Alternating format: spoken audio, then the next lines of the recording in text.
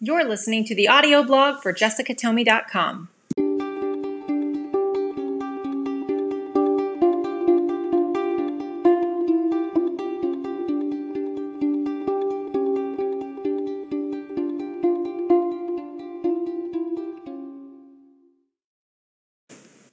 The voice God uses. As we are within the season of Lent, we are expectantly listening for God to speak to areas of our hearts that need to be redeemed.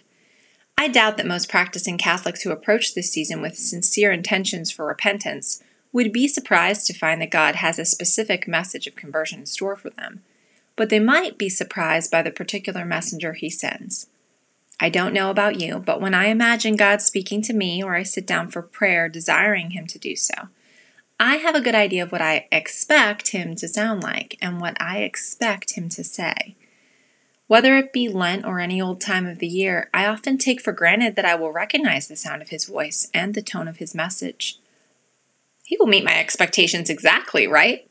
I'm afraid that I've been proved wrong more often than not. The problem with our expectations is that they are often rooted deeply in pride. They can be tied heavily to our emotions and formed from our deceitful heart condition.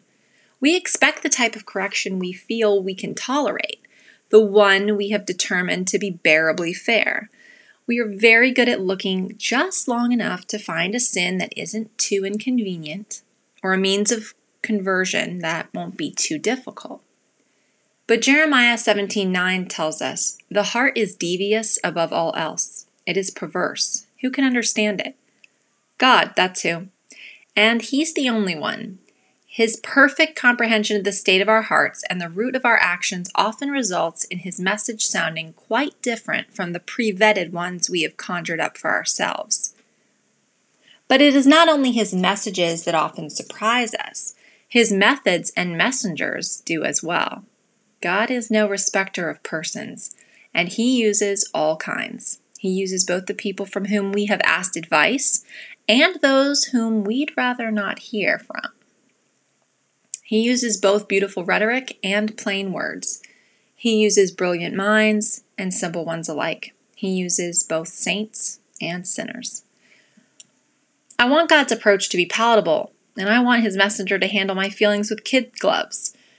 I want the corrections to be as sweetly worded as possible, so as to not trample my delicate emotions nor overlook my admirable achievements.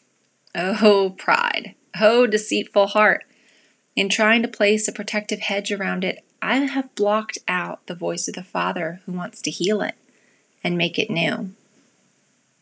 And though the Father's voice is one of love, He often uses sinners, just like you and me, in their sin to deliver His messages to us.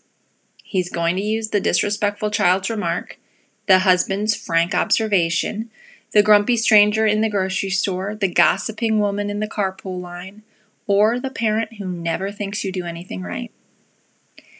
I believe that it was Elizabeth Lesor who said that every time that someone offends you, it is an opportunity for you to examine your own conscience.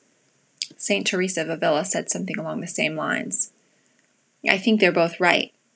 If we are waiting for God to use perfect people to speak to us, then we will often miss the voice that He is using to show us where our hearts are deceiving us. I've had to learn the hard way, usually kicking and screaming, that God's going to get His message through to me one way or another. It's truly a grace that that's the case, that He doesn't stop speaking when we are hard of hearing. Perhaps if I would listen sooner, it wouldn't be such a hard pill to swallow. But then again, pride is always a hard pill to swallow. And isn't it ultimately prideful for us to insist that had the message been more gentle, we would have obeyed immediately? Our track records prove otherwise. What we require is humility to hear His voice, whatever the method or the messenger. May we take to heart the invitatory antiphon that we pray during Lent. Today, if you hear the voice of the Lord, harden not your hearts. Thanks for listening. See you next time.